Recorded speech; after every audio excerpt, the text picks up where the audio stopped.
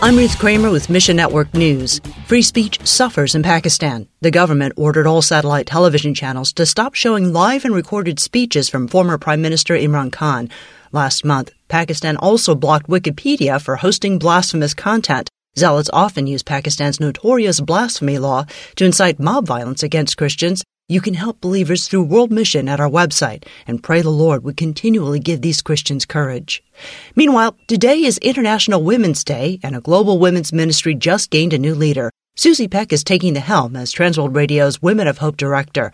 Based in Brazil, Pek will oversee 450 staff members and volunteers in more than 125 countries. Pray for the Lord's strength as she provides vision and management for the growing women's ministry. Learn how you can help bring the hope of Jesus to women around the world at missionnews.org. Mission Network News is service of One Way Ministries. I'm Ruth Kramer.